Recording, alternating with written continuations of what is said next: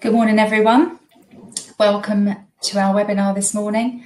I'll just wait a couple of seconds to let everyone get in the room. I can see the attendees increasing. So this morning, this is our fifth webinar that we've done for employers. My name's Angie Crush and I'm a partner here at Thomas Mansfield. And today I'm joined by my colleagues Jenna Ide and Meredith Hurst. Good morning. Now, Thomas Mansfield, just to give a bit of information about the firm, we're a specialist employment law firm and we work with a wide range of employers, often with HR managers and their teams, but also with business owners where there isn't a separate HR function. Now, today we'll be discussing what can often be a tricky subject for employers, which is hidden disabilities. It's something which will affect almost every employer out there, whether they know it or not. And what we would like to do today is to ensure that you employers out there are aware of this area, know the risks that are facing you, and also know how to respond when faced with an employee with a hidden disability. Now, on the right-hand side of your screen, you'll see some buttons. In the Files button, you can find a roadmap of the area we're going to cover in the session, and also a list of the cases that we mention. And there's also a chat box because we want you to ask questions and for this to be interactive. So if you write any questions in there, I'll try to get these answered at an appropriate point in the webinar. There's also an offer button which shows we're again offering a free 1 hour's consultation to any new prospective employer client. So if you would like to take us up on this offer, you can do so by clicking in that box. So first of all, Jenna, can you tell us what are hidden disabilities? Yeah, sure. So by hidden disabilities, we mean conditions that are not immediately apparent. So they include mental health issues such as depression, anxiety and PTSD, and conditions such as dyslexia, dyspraxia, ADHD and autistic spectrum disorder, which all come under the umbrella term of neurodiversity, and other conditions such as diabetes, arthritis and epilepsy. In relation to autistic spectrum disorder, this itself is an umbrella term and it includes Asperger's, which some people refer to as high-functioning autism. It's worth noting that there's actually an overlap between mental health issues and neurodivergent conditions. And there's also an overlap between each of the neurodivergent conditions. So if an employee has dyslexia, they have a higher chance of having ADHD, for example. And although we are broadly limiting this session to hidden disabilities, the principles we will be discussing will actually be largely applicable to all types of disabilities. Thanks. And before we sort of get into the nitty-gritty law, I wanted to publish a poll to ask all of the employers that are viewing this morning, do you have, or at least are you aware that you've got employees with hidden disabilities? So if you go to the poll, you can answer yes, no, or we're not sure, just so that we can get an idea of how many of you out there, already are dealing with employees that you know have hidden disabilities. So I'll just wait a couple of seconds so that you can all answer that poll. At the moment, certainly there's no one viewing this that doesn't have an employee with a hidden disability. The vast majority of you, sort of around about 70%, 69%, are all saying, yes, we have employees with hidden disabilities. So that justifies our topic, makes us think we're on the right track. So I'll end that poll now. And not a single person says, no, we haven't got anyone. So that's really good to know. So Meredith, apart from the fact that it's Dyslexia Awareness Week and it's World Mental Health Day at the weekend, why have we chosen to focus on hidden disabilities in this webinar? Well, Angie, there are a variety of reasons for this. Mental health issues have, as is widely documented, increased due to COVID-19. The Health Foundation has found that more than 2/3 of adults in the UK, that's a staggering 69%, report feeling somewhat or very worried about the effect of COVID-19 on their lives. The most common issues affect fear about the future and feeling stressed or anxious. Now, whilst some degree of worry is understandably widespread, more severe mental ill health is being experienced by particular groups. Mental health has worsened substantially by over 8% as a result of the pandemic, particularly among the young and women. Also, neurodivergent conditions are generally less well understood and can lead to difficult situations at work. For example, a newly diagnosed dyslexic employee might not know what reasonable adjustments they require, and they may not even understand the condition that they have themselves and may not be able to articulate it and how it affects them. Some employers understandably might fall into the trap of thinking that if an employee doesn't look disabled and they appear fit and healthy, that they don't meet the requirements of the definition and therefore that they don't need help. So it's really important that employers are aware of and are confident when dealing with hidden disabilities in just the same way as they might be with a visible disability. And Jenna, are such conditions automatically classed as disabilities under the Equality Act? No, so hidden disabilities such as mental health and neurodivergent conditions do not automatically class as disabilities under the Equality Act. Ultimately, it's a question for the Employment Tribunal to decide, and the tribunal will be looking at whether the legal definition of a disability is met. So let's take a look at that definition. It's actually set out on the roadmap document, which you've hopefully already downloaded. Firstly, the employee must have a mental or physical impairment. Usually this isn't much of an issue. Secondly, the impairment must have a substantial adverse effect, which just means more than minor or trivial, on normal day-to-day activities. And that impairment must have long-term effect, which means that it has already lasted 12 months or it's likely to last 12 months. Now, neurodivergent individuals are likely to meet those tests and therefore classed as disabled in relation to the long-term element of the test, as neurodivergent conditions are usually lifelong, and as a side point, they're also hereditary. That part isn't going to be an issue either. But in relation to conditions that might be sporadic, such as depression or epilepsy, the long-term element can be trickier, and that involves looking at whether the effects are likely to recur beyond 12 months.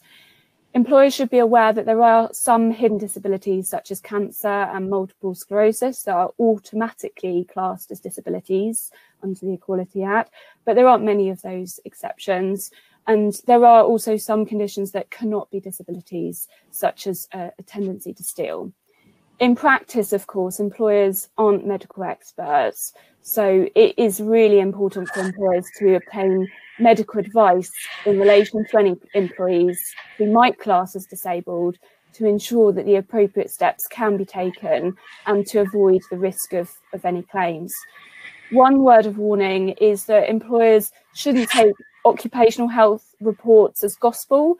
If it says that an employee is not disabled, it's important for employers to make up their own mind in this regard and not simply rubber stamp occupational health advice. And Meredith, to help employers know the sort of things that they might be looking out for here, can you give us an idea of how the various hidden disabilities might manifest themselves? Well, in relation to mental health issues such as depression and anxiety, it's important to remember that an employee may be affected both mentally and physically. Mentally, they can experience low mood, they may be emotional, feel guilty or worthless, feel nervous and worry that people are upset with them. And it's most severe, it can manifest itself in suicidal ideation. Physically, examples of symptoms include hair loss, weight loss, and nausea. PTSD is a specific type of anxiety disorder which may be developed after, for example, witnessing a traumatic event, such as police officers at the Hillsborough disaster, and can cause flashbacks where the individual relives the actual event. Now, moving on to neurodivergent conditions such as dyslexia and dyspraxia, which are very similar, they both involve problems not only with reading and writing, but also with concentration, organisation, and what is called the working memory. So, for example, they may experience difficulties making notes while on a telephone conversation. Dyspraxia has the added difficulty of coordination, which might make someone with dyspraxia appear clumsy or disorganised. ADHD in particular can involve impulsive behaviour and a tendency to be irascible, irritable, or impatient. Whereas those with dyslexia, dyspraxia, and ADHD may be good at seeing the bigger picture, they might find it more difficult to drill down to the finer details. The converse is true for those with autistic spectrum disorder. They struggle with seeing the bigger picture. People with ASD also have a key difficulty in perceiving emotional cues and unwritten rules of social interaction, which might make them appear awkward, and so they want to avoid social events, and that can in turn lead to them being stigmatized. In relation to diabetes, that can include frequent need to visit the loo, which employees need to be aware of, weight loss and fatigue. Arthritis can affect the joints and cause muscle wastage. Remember that it can affect the young as well as the older generation. And in terms of epilepsy, we all associate epilepsy with the grand mal fit, or seizure, but even a minor seizure can be prevalent, and that can consist in looking blankly or staring, and you might think, well, that employee just isn't concentrating or they're daydreaming. Now, having listed some of the difficulties, it's really important to remind ourselves that neurodivergent employees have great strengths in the workplace. For example, they can be highly creative individuals. They can be very hardworking and highly entrepreneurial. Take a look at Lord Sugar, who is a well-documented dyslexic. Now, it's important also to remember that stress can have a dramatic impact on hidden disabilities. It can cause coping mechanisms to break down and make previously competent employees suddenly seem like they're underperforming out of the blue.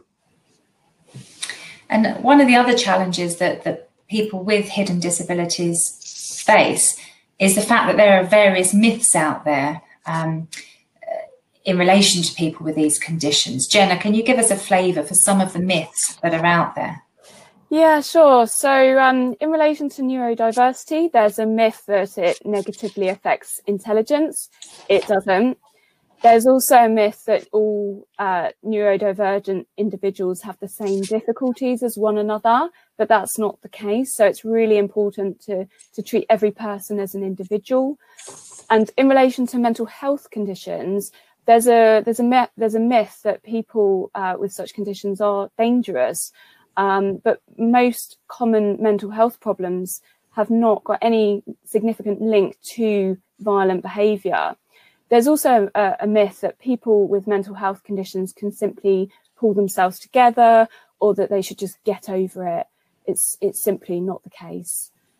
There's also a myth that if somebody comes across as cheerful in their day-to-day life, that they can't possibly be suffering with depression. And also that if they're off sick with, say, depression, that they shouldn't be going out exercising or enjoying themselves. But that's not the case, and it's actually important for their recovery. So employers should really try to strive to eradicate these myths through staff training, and we'll come on to some other measures later on. But they must also be careful not to adopt any stereotypical assumptions of any medical conditions. Thanks. And I'm going to do another poll now before we start looking at the various employment tribunal claims that are the risk areas. I'm going to publish a poll to ask if an employer is completely oblivious to an employee's hidden disability, does that mean the employer is not at risk of any tribunal claims? So basically, if you're not aware that someone has a hidden disability, are you in the clear or are you still at risk of claims? So let's see who thinks you're not at risk of claims, you are still at risk of claims, or at the moment you're not sure. So looks like pretty much everyone, well, the vast majority at least, it's changing as I look at it. It's changing. So The majority feel you are still at risk of a tribunal claim. Some aren't sure. No one's ever prepared to think they're completely in the clear. But sort of 72%, 27% not sure, or think, yeah, actually, perhaps we still could be liable. So I'll end the poll there. The answer is that they are at risk, as there is one type of discrimination claim where knowledge is completely irrelevant, and that's indirect discrimination. So Meredith, can you explain how an employer might be at risk even if they were completely unaware of their employee's hidden disability? Yes, well, Angie, as you've said, what we're concerned with here is indirect discrimination. Now, this is where an apparently neutral working practice places a disadvantaged group, in this case, those suffering from neurodivergent conditions and the disabled individual themselves, at a particular disadvantage. So, for example, a blanket requirement to start work at a particular time in the morning. And that was the case in Bevan and Bridgend County Council. Now, the employer dismissed the employee who had travel phobia. She was successful in her claim for indirect discrimination, even though the employer was completely unaware of her condition. Now, the tribunal reduced her compensation by 20% for failure to speak up, but it still cost the employer over £50,000. So if an employer has a blanket policy of requiring all employees to start work at a particular time in the morning, for example, that may affect individuals who have depression, who aren't sleeping, who can't wake in the morning. Employers may wonder, is there a defence? Well, the good news is, yes, there is. An employer will have a defence if, one, they can show that the practice applied is a proportionate means of achieving a legitimate aim. For example, a sickness absence policy, which exists to ensure good attendance and workforce stability. The question then, of course, is whether the dismissal is proportionate, which it may not be if the employer hasn't considered and has failed to make reasonable adjustments, which is something that we'll come on to in due course. Indeed. And Jenna, if an employee is classed as disabled, what types of claim or what other types of claim could employers be facing? Yeah, so there are 5 main types of disability discrimination. The first type is direct disability discrimination, and this is where somebody is treated less favourably because they are disabled. And that also applies to perceived disabilities. So if somebody is treated less favourably because they are perceived to have a disability. And it also applies in the case of an association with a disabled person. So, for example, if I were to be dismissed because my sister is disabled, that would give rise to this type of claim. The second type of claim is indirect disability discrimination, which Meredith has just touched upon. That's the type of claim that employers can be liable for, even where they are completely oblivious to an employee's disability. Then we have discrimination arising from a disability and also failures to make reasonable adjustments. Both of these claims are key areas, and we'll be exploring these in more detail shortly. And the fifth type is disability harassment, and that relates to unwanted conduct related to a disability that has the purpose or effect of violating their dignity or generally creating an intimidating, hostile or offensive environment. For example, calling a colleague a bit doolally tap. So these 5 main types are listed on the roadmap document that you should hopefully have downloaded. Employers should also be careful about victimising disabled employees who, for example, might have complained about a failure to make reasonable adjustments, as this can lead to another type of claim called victimisation.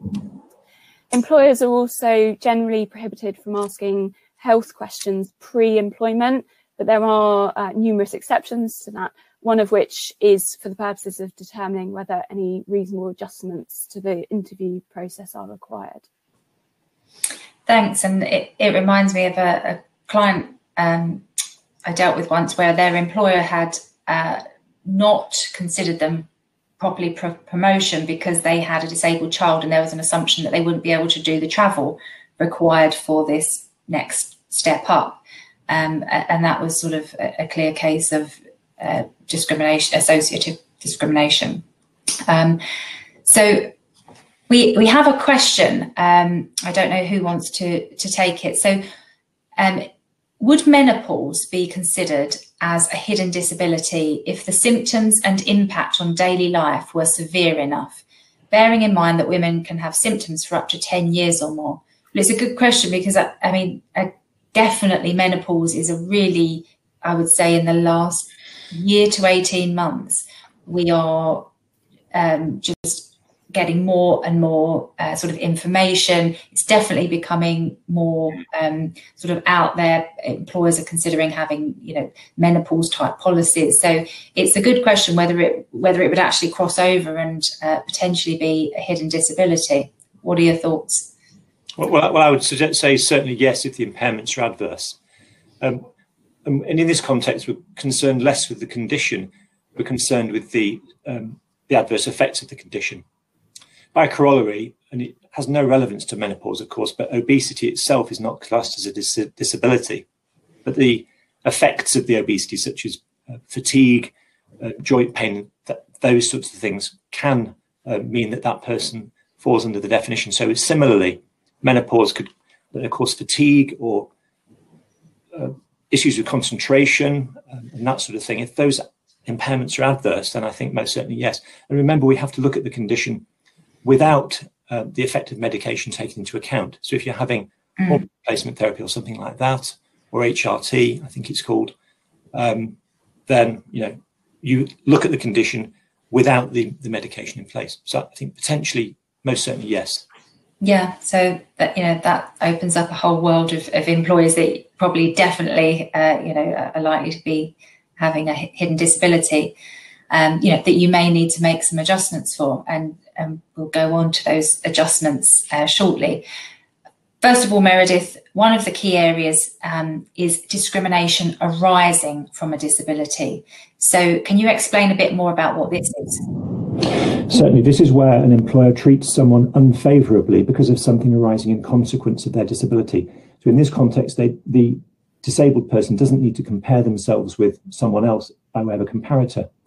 A typical example would be if you were to dismiss someone because of their sickness absence, let's say, where their sickness absence arose because of their disability. So they have depression, they're off work because of their depression, and you apply your trigger points or dismiss them. There are a couple of defences to this. The first is the same as the defence to indirect discrimination, so namely where the treatment is a proportionate means of achieving a legitimate aim.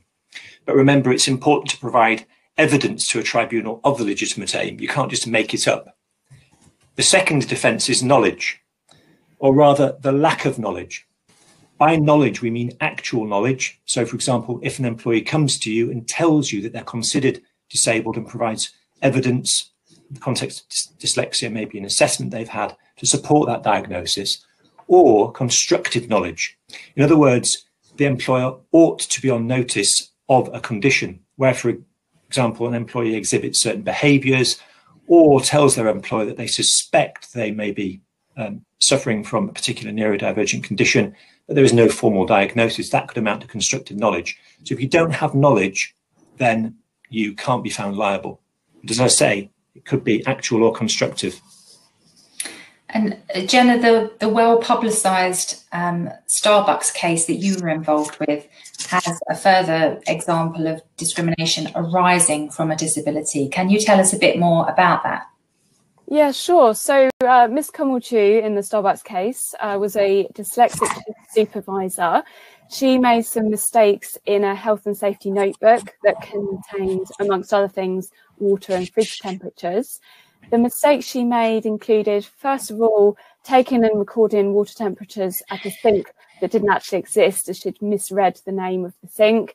She secondly recorded some figures with the decimal point in the wrong place, as she didn't understand decimals due to her dyslexia. And thirdly, some of the times at which she had recorded taking water temperatures were actually after the notebook had been taken away from her.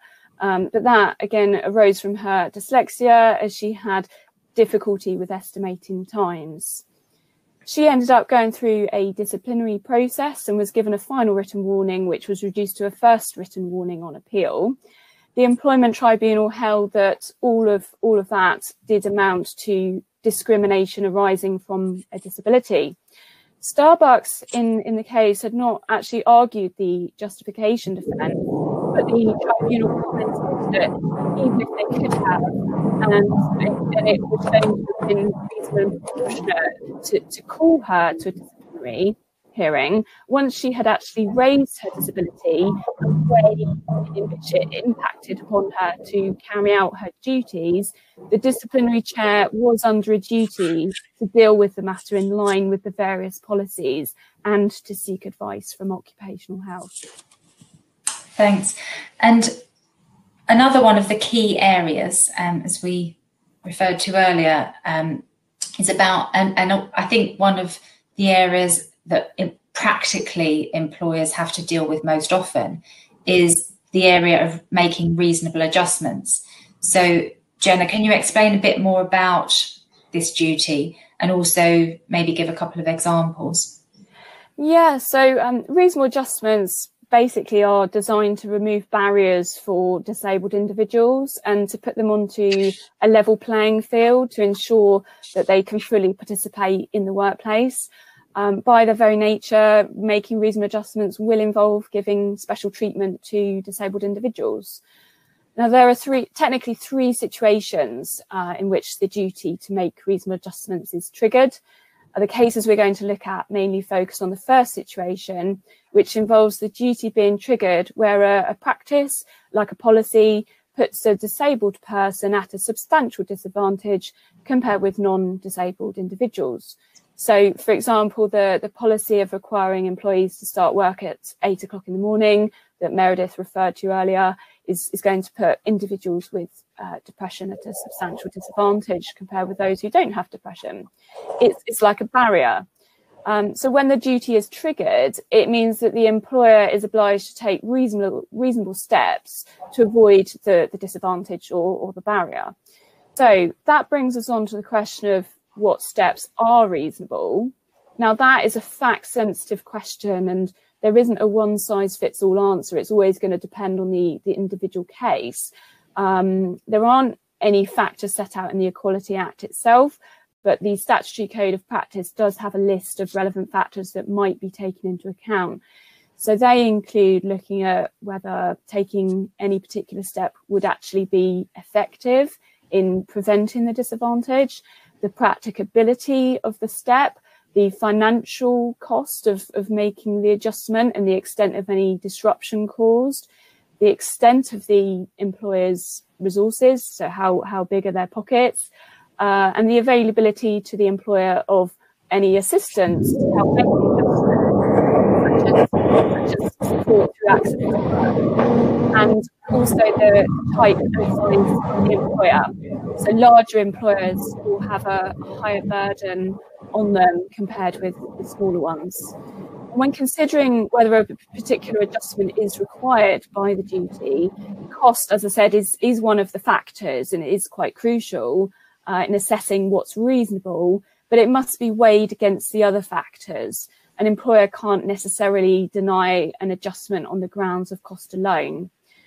And to be under a duty to make reasonable adjustments, an employer must know about not only the disability, but also the barrier that the employee faces. So if an employer doesn't know about either of those two things, then it won't actually be under a duty to make any reasonable adjustments.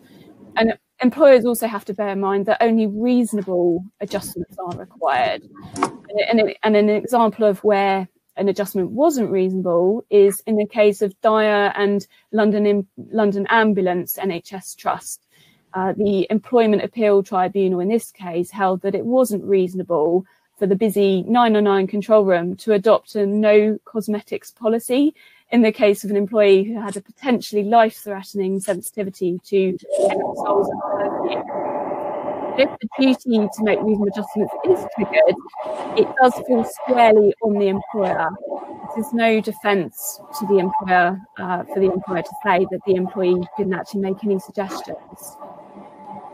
Thanks, Jenna. Just to cut in, someone's said there's some issues with sound. So I don't think there's anything any of us can do. We've controlled everything in our locations, but if there's planes outside, unfortunately, they won't stop flying for us. So I'm not sure what the interference is, but apologies if there are some issues with the sound. Meredith, because reasonable adjustments are such a big area for employers, and I think it's helpful for them to have as many examples as possible. Do you have any other case examples showing perhaps what have to be reasonable and some that haven't as well? Yes, of course. And I'll also go into some of the suggestions that we might have for adjustments as well. Now, it's important to bear in mind that the duty applies not only to employees, but also applicants. This means that adjustments might need to be made at the recruitment stage. And that was the case in Government Legal Services against Brooks, where GLS failed to make a reasonable adjustment when it refused to allow an applicant with Asperger's to provide short written answers instead of completing an online multiple choice test, which she struggled with. Reasonable adjustments during employment can include a change to working hours. So, for example, in one particular case, it was held that there was no logical reason why an employee couldn't start at 6:30, but had to start at 7:30 instead. And the reason that they wanted to start at 6:30 was because they didn't find travelling very easy and wanted to avoid the traffic on the roads. A very important reasonable adjustment in neurodivergent cases can be a reduction in workload. That's a key adjustment because, of course, pressure and stress and those sorts of things can exacerbate neurodivergent conditions. It has been held that it was a reasonable adjustment to transfer a disabled employee into an existing vacancy, even though they weren't the best candidate. Now, that's quite an unusual case. It wouldn't extend to actually creating a job for somebody. And that was the case of Archibald and Fife Council. Adjusting the number of times an employee is allowed to sit an exam can be an adjustment. So, for example, in a professional services sector like accountancy or professional services, financial services, and that was the case in BID against KPMG, where the 2 attempts and you're out policy was found to be unlawful in respect of a disabled employee. Now, in the context of neurodiversity, reasonable adjustments might include some of the following: speech-to-text software, such as Dragon, text-to-speech software, and there is a piece of software called Claro Read, providing a laptop or a tablet if the individual has difficulty writing, a pocket-sized spell checker, dictaphone, noise-cancelling headphones, extra time for completing tasks, and that doesn't cost the employer anything, well, apart from the time itself. Written confirmation of verbal instructions, because, of course, some of those with neurodivergent conditions can have difficulty processing verbal instructions. Provision of a quiet place for reading and writing, complex things, perhaps their own office if you have the space, and one-to-one dyslexia coaching sessions. Now, it's important that if you do provide technological aids, that you don't just dump them on the individual and say, get on with it. You need to give them training on how to use the technology. A further really important reasonable adjustment is disability awareness training for colleagues, particularly important in the case of hidden disabilities, which are less well understood. And that can also help with your defence, as Jenna will come on to discuss in a moment. Another thing that an employer might consider is adjusting its policies and procedures. So, for example, in meetings where we have to, in certain contexts, allow the employee to be accompanied, you might give consideration to them bringing a family member or support worker rather than a colleague or a trade union rep. In the context of grievance procedures, think about allowing a disabled employee who perhaps struggles with writing to dictate their grievance to a colleague rather than having them physically write it themselves if they struggle, as I say, with writing or concentration.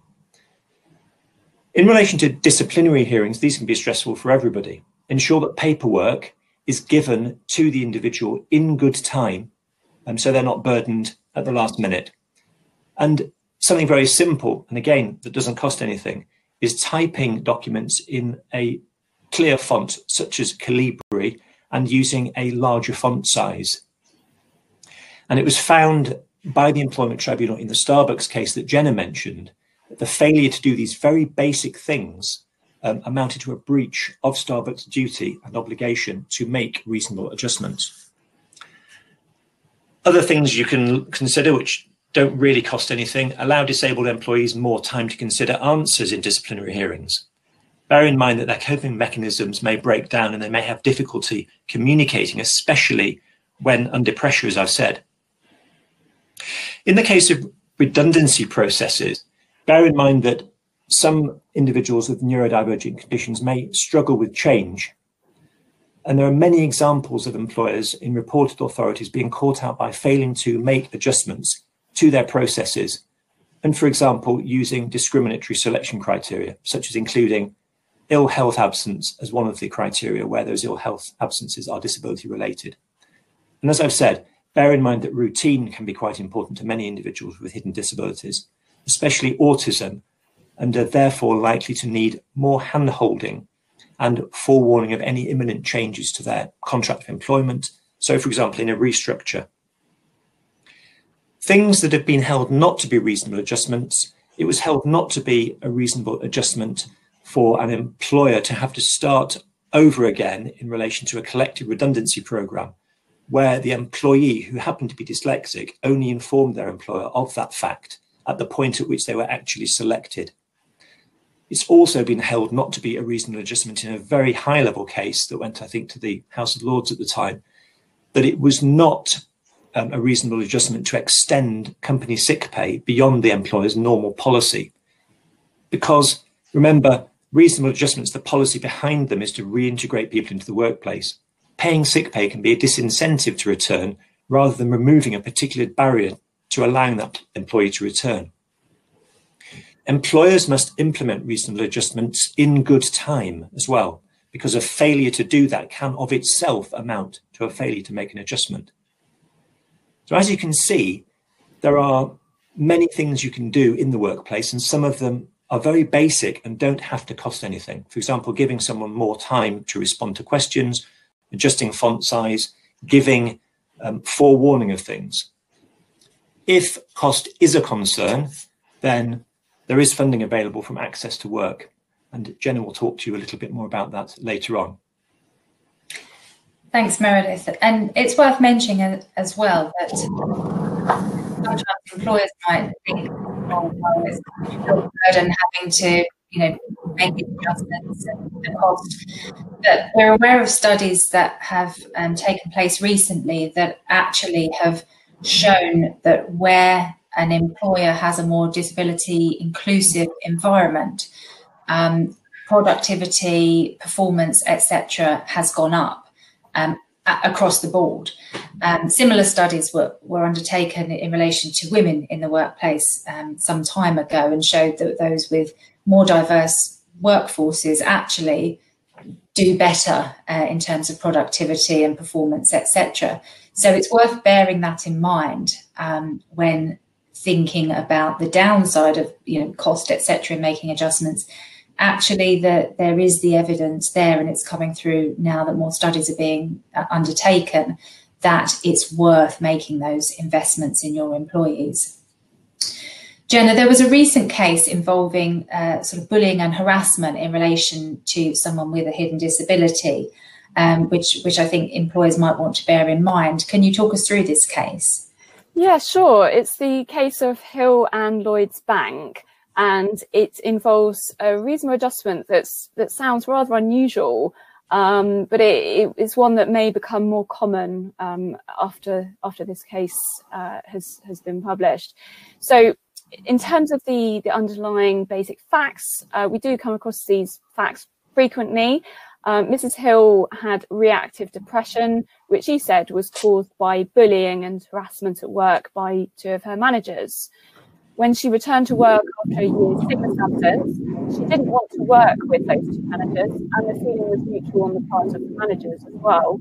Mrs. Hill was actually based in the Bristol office, whereas the other two were based out of Glasgow and London.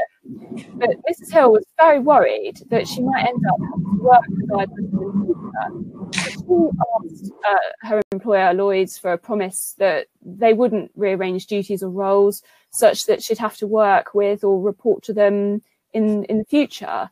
And in the event that there was no practical alternative, she asked that Lloyds would offer her a severance package equivalent to what she would have received on redundancy.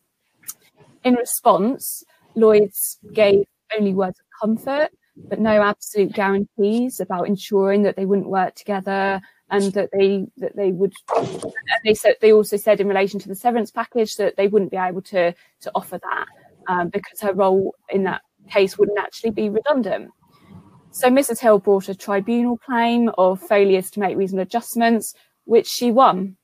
The Employment Tribunal found that Lloyds had a practice of not giving promises in such situations, only words of comfort, and that practice placed Mrs. Hill at a substantial disadvantage because it meant that she suffered a level of anxiety and fear which a non-disabled person who had been bullied and harassed would not.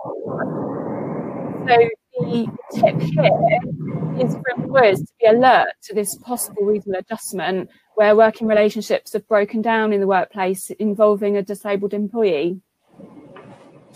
And turning to more practical matters, Jenna, there's a couple of scenarios that employers are likely to find themselves in. One is where an employee of theirs comes to them and discloses that they are, for example, dyslexic, and the employer then needs to know what to do. And there's another scenario where the employer suspects that an employee might be suffering from some hidden disability, not perhaps sure what, but some of the telltale signs that we discussed earlier are there. That's obviously a more difficult one for employers. What should employers do in each of these scenarios? So if an employee comes to an employer and discloses their dyslexia, first sensitive. Some people are embarrassed about their dyslexia, and it might have taken a lot of courage for them to make such a disclosure in the first place. Ask the employee if there are any adjustments that they can think of that they might need. Remember that newly diagnosed dyslexic individuals might be completely clueless about the options and might also be reluctant to ask for adjustments as they would feel like they're asking for the world. Their self-esteem might also be quite low at that point. So practically speaking, ask the employee if they have a copy of their diagnostic report, although this isn't strictly necessary, but the report might set out some possible adjustments that could be made. And bear in mind that there's no such thing as a dyslexia register or a certificate, as Starbucks thought in that case. Ideally, point the employee in the direction of relevant policies, such as a dyslexia policy. We'll touch upon documentation a little bit more later on. Explain to the employee that the next step will be to obtain a workplace needs assessment to see what reasonable adjustments are required. So how do we get a workplace needs assessment? Well, there are two ways. First of all, you could ask the employee to contact Access to Work. That can be done either online or by phone. An assessor will then look to arrange an assessment. If adjustments are recommended, then depending on how long the employee's been employed for, the scheme would also provide funding. The downside is that the assessor from Access to Work may not be a specialist in that particular disability. Alternatively, another way of obtaining a workplace needs assessment is for the employer to arrange for a private specialist to come in and conduct a workplace assessment. Lexic, which is an organisation mentioned on the roadmap, can provide the full range of services from diagnosis through to workplace needs assessments and follow-up services like one-to-one coaching. An employer might also want to consider referring the employee to occupational health in case of any further advice that can be provided there, and there may be other conditions that need to be borne in mind as well. Communication is key. Keep the employee in the loop at all times and listen to their feedback. If you're the line manager, obviously ask the employee if they're happy for you to disclose their dyslexia to HR. Once you've actually got the workplace needs assessment, which will set out the recommended adjustments, try to be open to ideas. So, for example, redesigning a job role, which might actually play to the person's strengths. In the different scenario that Angie mentioned, where it's actually the employer that spots the signs, so for example of dyslexia, again, the employer should be very sensitive and should carefully broach the topic. In the case of dyslexia and perhaps other neurodivergent conditions, there are screening assessments available online, which might be a useful starting point. Bear in mind that a GP cannot diagnose dyslexia. Educational or occupational psychologists are the relevant specialists there. Thanks. And I mean, with hidden disabilities, as with other disabilities, it can be a big step for employees to come forward. They might be worried about disclosing their disability, worried, because of the myths, because of the stigma that still attaches to some of these things. One way that employers can make it more likely that employees feel they can come forward is to make their business more disability inclusive. Now, do you have any guidance on the sorts of things that employers listening might be able to do to ensure their business is disability inclusive and employees feel they can come forward and get the support that they need to make them the best employee they can be? Yes, so there are it will take time and involve culture shift. My top tips for employers include signing up to the Disability Confident Government Scheme if you haven't already. There's a lot of helpful information about that on the government website. Signing up for an employee assistance programme, that can be a further avenue of support for employees and include access to counselling as well. Depending on the size of the business, you may want to set up a diversity and inclusion team if you haven't already got one, or at least a disability champion who a disabled employee might be more confident or comfortable in approaching.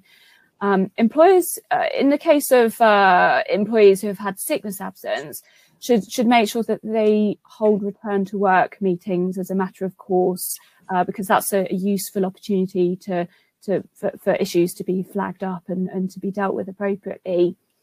Now, in terms of documentation, in addition to an equal opportunities policy, which should of course be regularly reviewed, employers could implement, for example, a hidden disabilities policy and even a specific policy on neurodivergent conditions.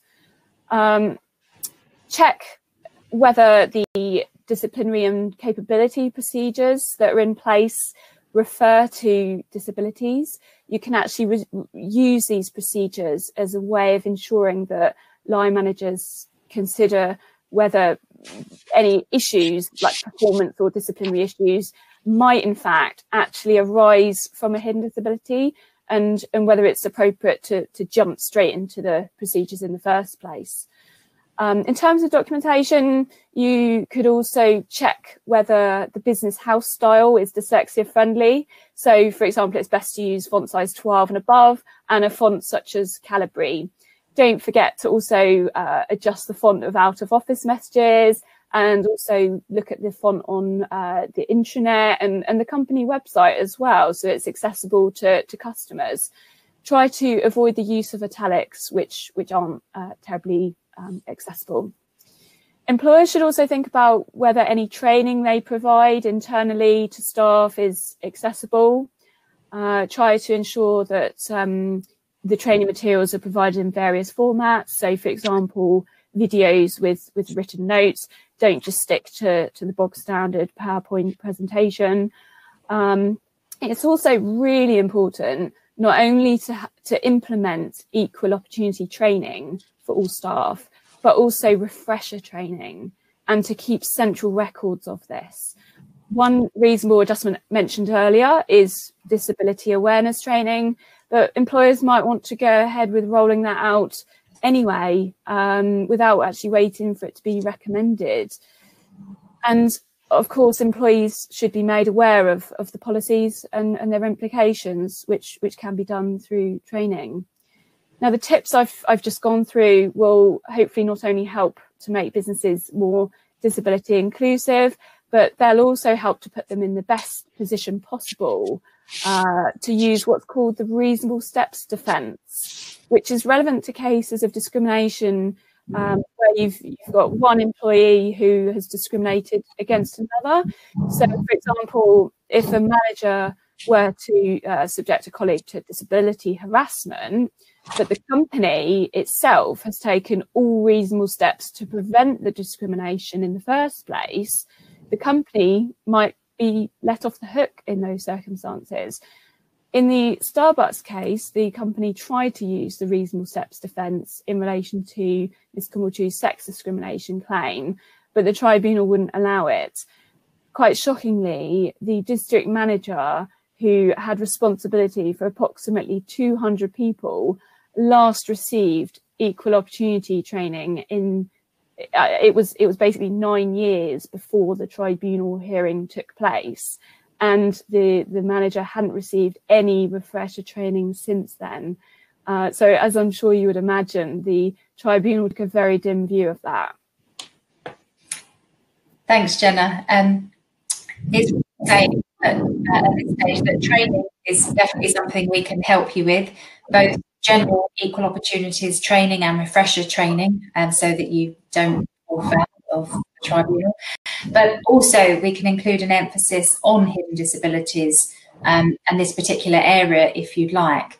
And we can also provide you with a hidden disabilities policy that's tailored to your business, covering areas such as workplace needs assessment, practical guidance for managers, and HR on how to deal with the issues in the workplace, and also signposting employees, who they should go to get support in this area.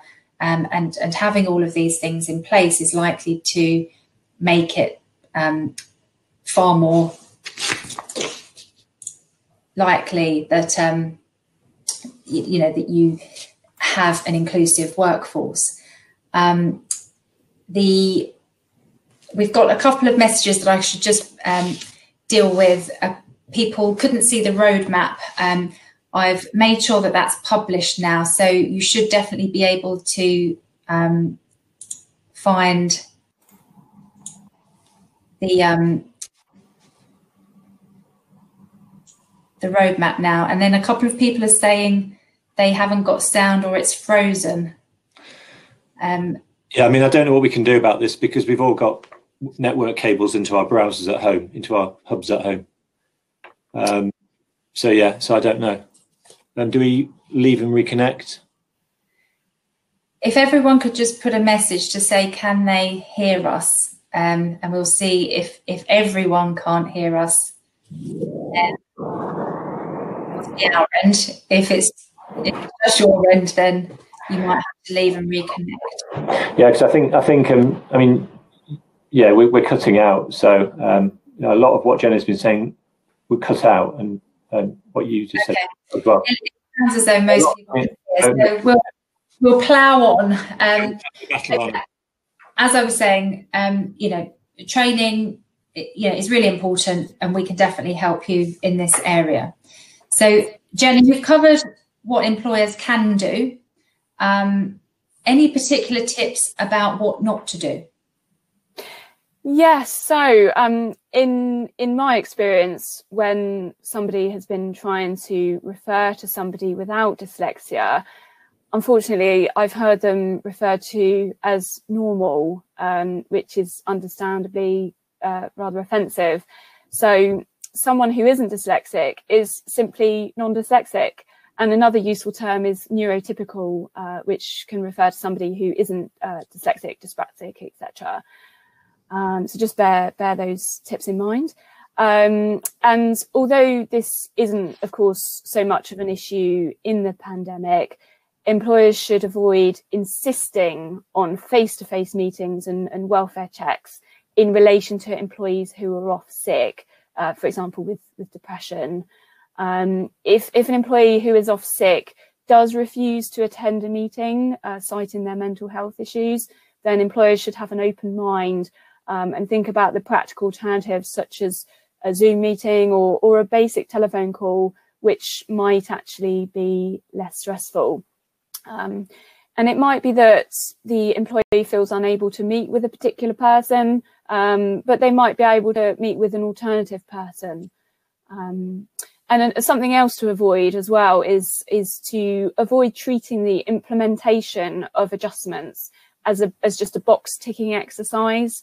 So, for example, if an employer is going to provide a laptop as a reasonable adjustment, the employer will, of course, need to make sure that it actually connects up to all of the relevant systems. Otherwise, of course, it would be rendered relatively useless.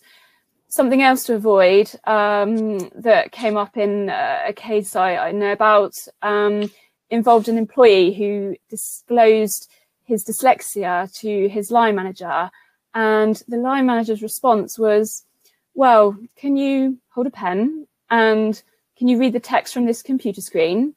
And he says, okay then, and moved on. So that's definitely not how to do it.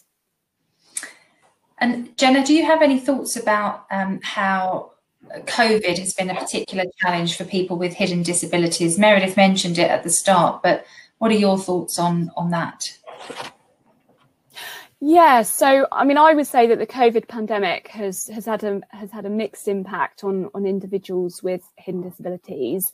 As we've already mentioned, mental health issues have sadly increased.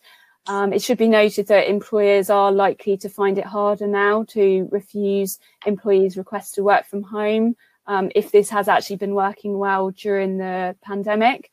And in relation to neurodivergent individuals, although they may have fewer distractions at home compared with, for example, an open plan office, they might be struggling with, for example, a lack of routine and supervision as well. So it's really important to keep in touch with your employees, and in particular to think about ways of maybe providing some kind of structure to the day to help them. Thanks. And now, just before we move on to the cost of getting it wrong, and just to make sure everyone's still awake, I'm going to publish a poll to ask what is the average compensation for a disability discrimination case? This is in the last year's results that are out. So do you think the average award is £6,378, £28,371, or £51,809? So I'll give you a couple of seconds to answer what you think is the correct one there. No one's going for the lower award, so everyone's clearly aware that these things can be very costly. And about 2/3 think 28,000. Well, actually, sort of 53%. Oh, it's pretty even now between the last two. I'll end the poll now because we're getting towards the end of our time. The correct answer was B, £28,371. The highest award last year, just out of interest, was £460, or just over £416,000. Meredith, what are the consequences of not getting it right, not dealing appropriately with employees with hidden disabilities? Well, as you've just demonstrated there, Angie, the worst case scenario, of course, is that getting it wrong can be very expensive. You know, individuals can bring claims, and it can involve unlimited compensation being awarded. Now, tribunal claims are also very time-consuming and seriously stressful. One of our employer clients recently attended a tribunal hearing and told us that the alarm on his Apple Watch had gone off to say that his heart rate was so high he should have been having a heart attack. Thankfully, he wasn't. But that just shows that it's not just stressful for the person bringing the claim, but for the management team, for everybody there as witnesses. The main types of compensation for loss of earnings, the main types of compensation, I should say, are for loss of earnings and injury to feelings. As I say, compensation for loss of earnings is uncapped. Injury to feelings ranges from between £900 and £45,000. That's sort of the range. Also, an employee can claim personal injury arising out of discrimination. For example, if the way in which they were dismissed exacerbates their depression and causes them to suffer some sort of injury as a result of it. So there are some reasons to think more about this. Thank you, Meredith. I think we've done our best to answer the couple of questions that we had.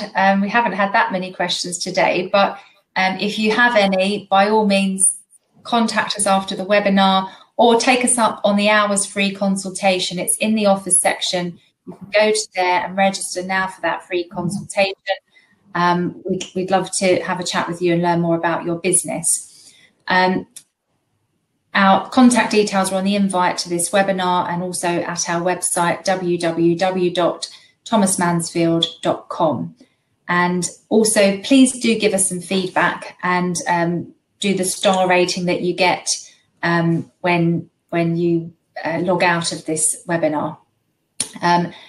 Next month's webinar is on the topic of enforcing post-termination restrictive covenants and also protecting your business's confidential information, which is an area that does cause a lot of problems for employers. And we're going to explain why it's so important that you don't have a one-size-fits-all policy, and you actually tailor your restrictions to your particular business. One question that we had was, do you think most companies settle before going to court? I don't know about you two, but I would say absolutely most companies will settle before going to court. Very few of our cases will go to court. Obviously, when we're advising employers, our aim is always to never get to court, or actually never be in a position where you even have to worry about a claim being made in the first place. That's certainly the best position to be in. If you can contest disability, there'll always be a preliminary hearing at a tribunal where the tribunal asks the respondent to either concede or deny disability, and there'll be a direction to disclose evidence by the claimant. So you can play a tactical game if you want, but invariably they can be costly if you go all the way. Okay, so thank you all for tuning in, and we'll hopefully see you next month. Thank you. Thank you. Thank you.